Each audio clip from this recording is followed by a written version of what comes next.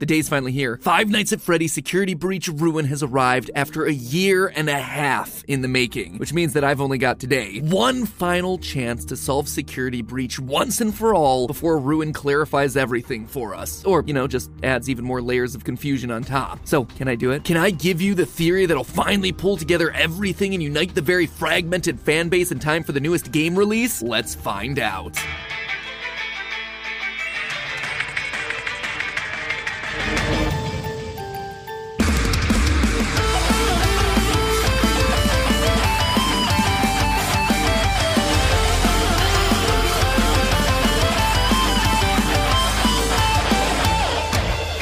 Hello Internet, welcome to Game Theory. And you heard that intro right, the Ruin DLC is finally out. In fact, it just dropped today as I upload this video, which is kind of crazy to think about because it means that we've spent the better part of 2 years trying to solve one game and one game only, Security Breach. But all that time hasn't just been us spinning our wheels over and over again in Roxy Raceway, we've had ourselves some help, kinda. Since the release of Security Breach, it's felt like the new Tales of the Pizzaplex books have been trying to offer us clues as to what the story of Security Breach was trying to be. But those clues have been, challenging for the community to interpret, to say the least. Mimics and Tiger Rocks and Dr. Rabbits, the storyteller Edwin GGY, the list has been huge, and even if you follow every detail of every book, it's still pretty darn confusing. But finally, with the release of this latest book, Tiger Rock, everything has come into focus for me. I think I finally get it. I think I finally understand the story that modern FNAF as a whole has been trying to tell us this entire time, which, is kind of a good thing, because it'll put us all on the same page as we try to theorize moving forward. This theory, I suspect, is the final key to the puzzle. The thing that's gonna help us all understand what the heck we're seeing throughout the new DLC and from this point forward in the franchise. And I suspect it all comes down to one topic, AI. Now, obviously AI has been the buzzword of 2023, talking about how powerful it is, fears about it taking our jobs, concerns about the ethics of it. If you read an article online, there's a chance that it's been written by ChatGPT. See some cool artwork that just won a competition? Turns out Dolly made it. Watch a cool YouTube video? Geez, MatPat, you're using a lot of power. You wouldn't last 1 minute playing 2020 mode, which I totally beat on my first try, by the way. There's a chance that those voices were produced by AI. But for all the talk about it, what exactly is AI? Basically, artificial intelligence is a machine's ability to think like a human. You feed the machine a bunch of data, and the computer brain is able to learn from it. It ingests all that information and then makes decisions based on that data moving forward. It actually closely parallels the way that we learn. We also ingest data from our environment and then use that data to make our decisions. And just like with a human, the more data that you're feeding into these things, the more sophisticated and well-rounded the responses become, and the more lifelike it seems. Well, within reason. You see, there's a problem with all of this. You have to be careful about the data that you're feeding it. If you aren't properly filtering the information that's being ingested, making sure that it's factual and unbiased, then bad things are gonna start to happen. If I put in a bunch of misinformation, the responses I get back are just gonna be wrong. And that makes sense, right? The computer doesn't know any better. It only knows what we tell it. But things can actually get a lot worse than that. What if I put in a bunch of hateful opinions or biases? Well, that's exactly what you're gonna get back. You're gonna get a dark reflection of that data. And we saw that exact situation play out live in real time over on Twitch last year. Back in December of 2022, one of the big trends was an AI-generated show called Nothing Forever. This show was designed to parody the old comedy series Seinfeld, with its dialogue and assets all being generated by AI in real time. ChatGPT for the scripts, DALL-E, Stable Diffusion, a few others. And I gotta say, it was impressive. Not only was this thing a pretty darn accurate replica of the classic series, but it was also just cool to see how all these systems could work together to make something entirely brand new. But then one day, GPT-3 experienced outages, prompting the creators to switch over to a different AI chat system, one that was less filtered, one that was less sophisticated with its ingested data. All of a sudden, the jokes the AI was making in the show became harmful and abusive. Characters started using slurs and making hateful jokes, and the show got suspended from Twitch. Bad data equals bad results. But then, how does this all apply to FNAF? Well, each new Tales of the Pizzaplex book has leaned more and more into AI. In the Mimic, we watch as Edwin, a close parallel to Henry from the games, makes an AI program to help entertain his son while he's away at work. In The Storyteller, we watch as that same AI system gets installed and starts controlling the entirety of the Pizzaplex. In the epilogues, we watch as an AI program takes its ingested data too seriously, ripping the arms and legs off of people, wrongly assuming them to be robots. Bad data again yielding bad results. And the newest story, The Monty Within, makes all of this this crystal clear when a boy named Kane gives a presentation about the human brain. He proposes that the left hemisphere of the brain is essentially like a computer, an AI within every person. That AI is then responsible for all the negative self-talk and flaws that human beings have. Quote from the story, "My point is that AI can only use what it's given. When the AI has bad data, it can turn into something that's harmful to itself and to the systems around it." The actual theory that this guy's spouting is a little bit out there in terms of realism, but the fact that he specifically calls it the AI within, it's no coincidence. The new villain of FNAF is rogue AI, unpoliced and then unleashed, with us humans helplessly trying to pick up the pieces too late and getting ripped to shreds in the process. But obviously all that's just happening in the books. Nothing like this actually exists in the games, otherwise we'd be aware of it, right?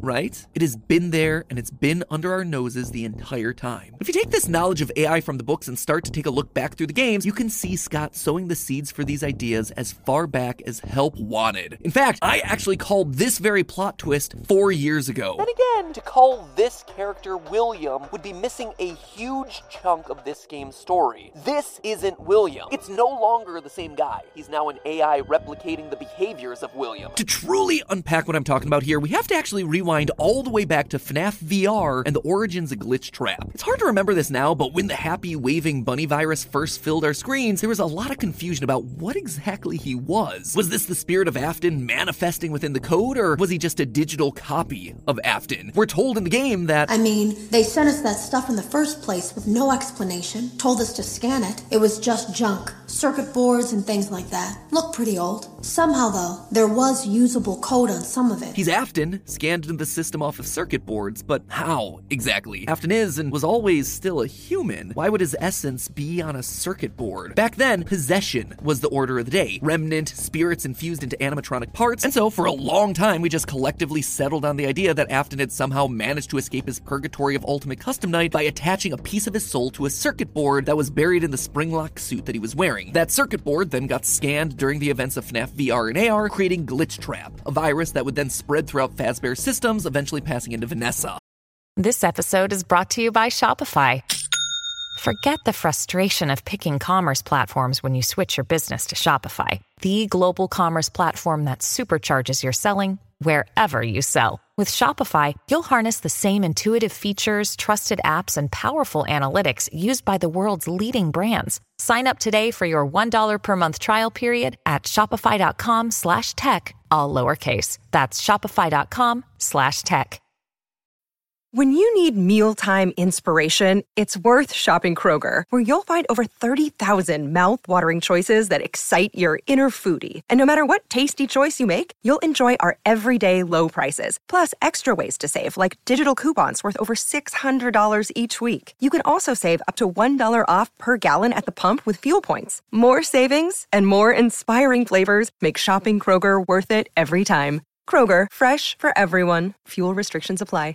The series moved on, and we all moved on with it. But I would be lying if I said that this was the cleanest solution out there. The solution implied that Fazbear Entertainment went to the burned-down FNAF 6 pizzeria, found the spring-lock suit with Afton's dead body still inside, and then just, took out the circuit board to use. Somehow I'm not convinced that the workers would have been happy to continue their job when they pry open a suit and discover the remains of the company's founder inside. And yet, that was just the best that we had, because up to that point, that was largely the rules of the series. It was about the supernatural, not the sci-fi. It was possessions and ghosts, not rogue AI and technology on the fritz. Or at least, we didn't think the series was about that yet. But we were wrong. In FNAF World, take a look at the world map for me. It's messy, right? This thing is just so odd. It's hacked together with no transition between the lands. It's complicated with all these twisting pathways that have no rhyme or reason to them. And then also, just on a basic level, why is it so zoomed out like this? Say what you will about Scott Cawthon's game programming, but he should know enough to make a better, more usable map than this thing, right? Well, that's because it's not a map. It's a diagram. It's a blueprint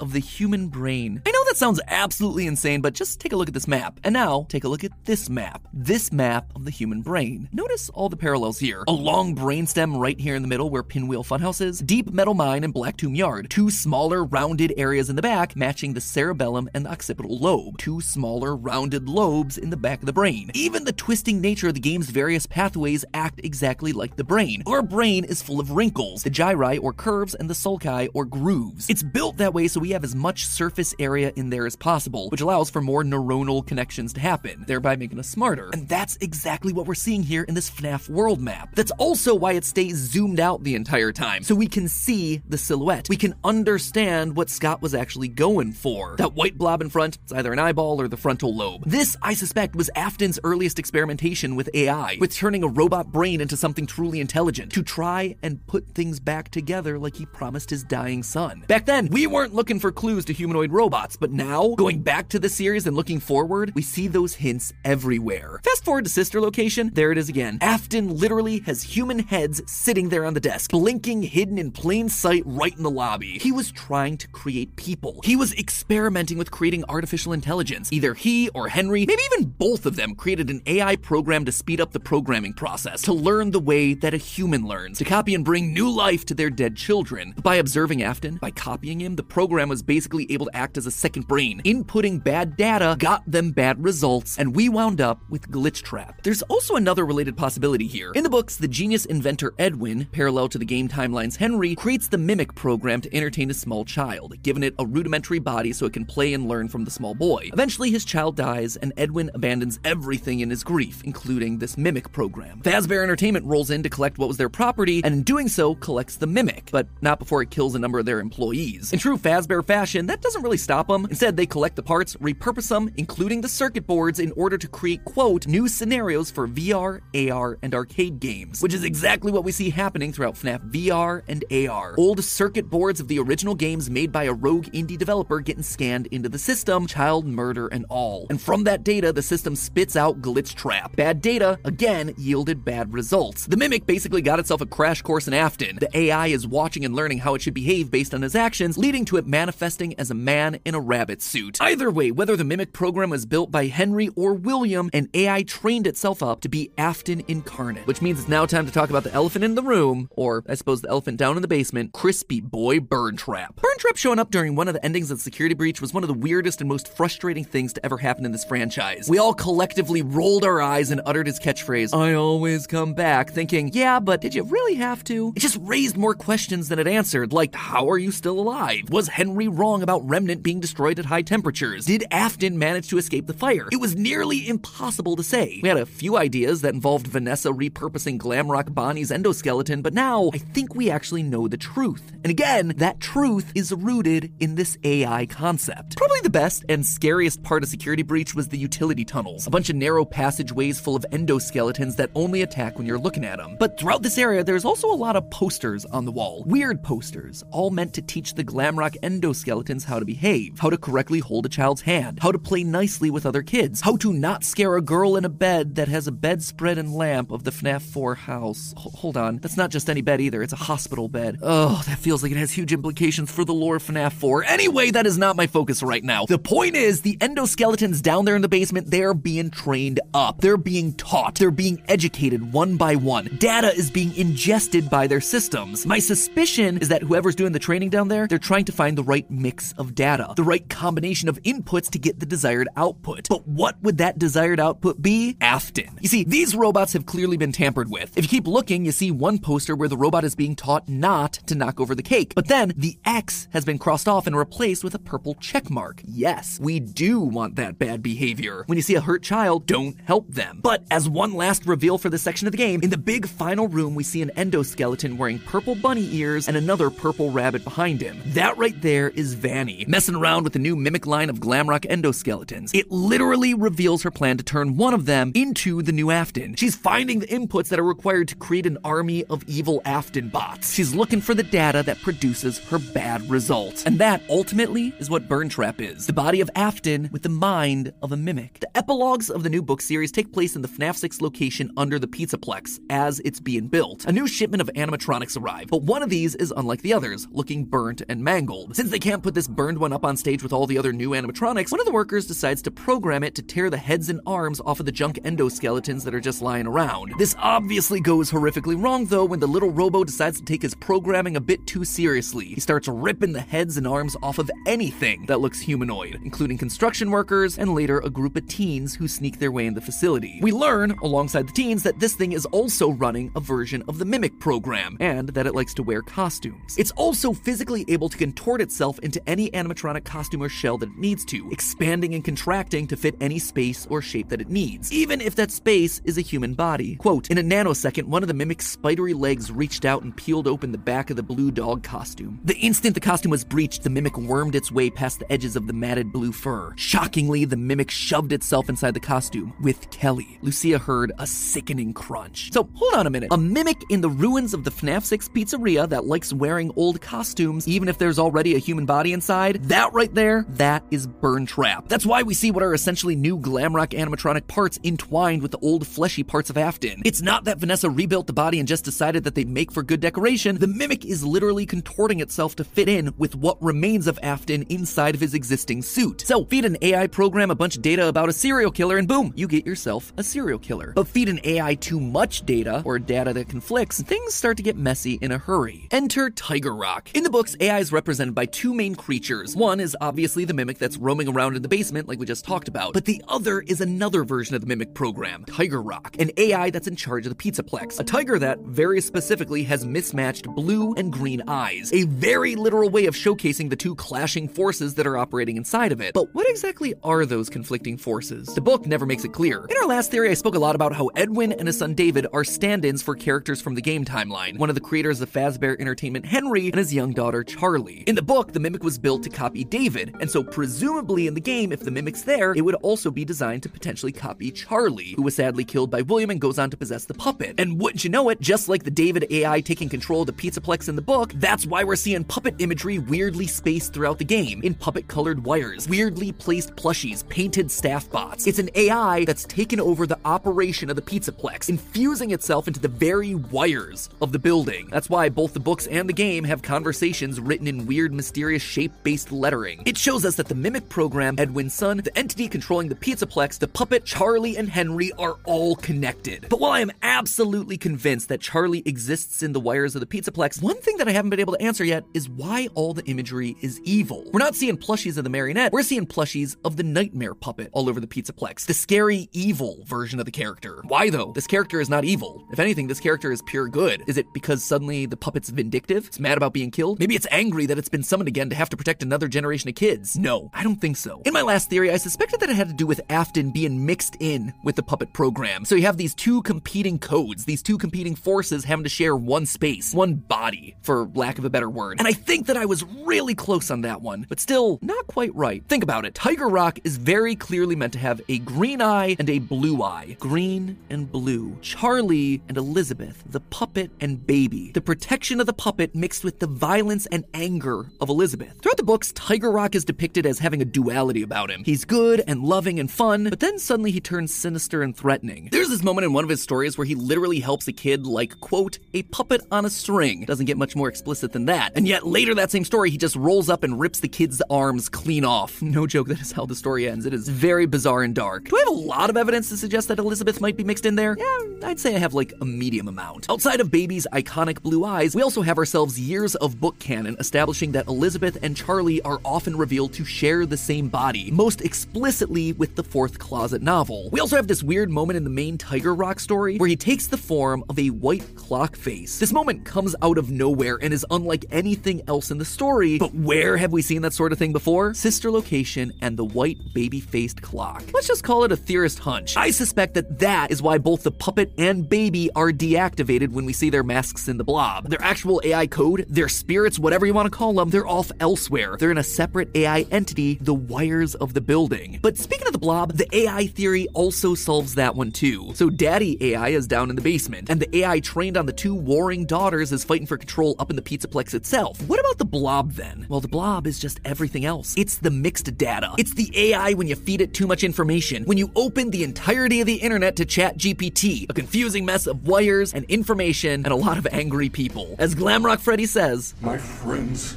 are here. Take a look at this description for the mimic from one of the book's epilogues. Quote, creeping out the back of the overalls-clad mushroom was an abomination of twisted and contorted metal. A mass of metal joints with wires, with one of its eyes on one leg and the other on its back. One of the legs extended from where its mouth should have been. Unlike the mimic's footfalls when it was upright, this configuration of the mimic's parts made a tisk-tisk sound, a sloppy ticking that was at the same time squelching wet and dryly brittle, end quote. There is only one creature that's still around in the series that matches that description, the Blob. That's right, I'm telling you that I think the Blob, this confusing, weirdly designed mess that we found in the basement of the security breach, is actually one final version of the Mimic. Just listen to the sounds that it makes.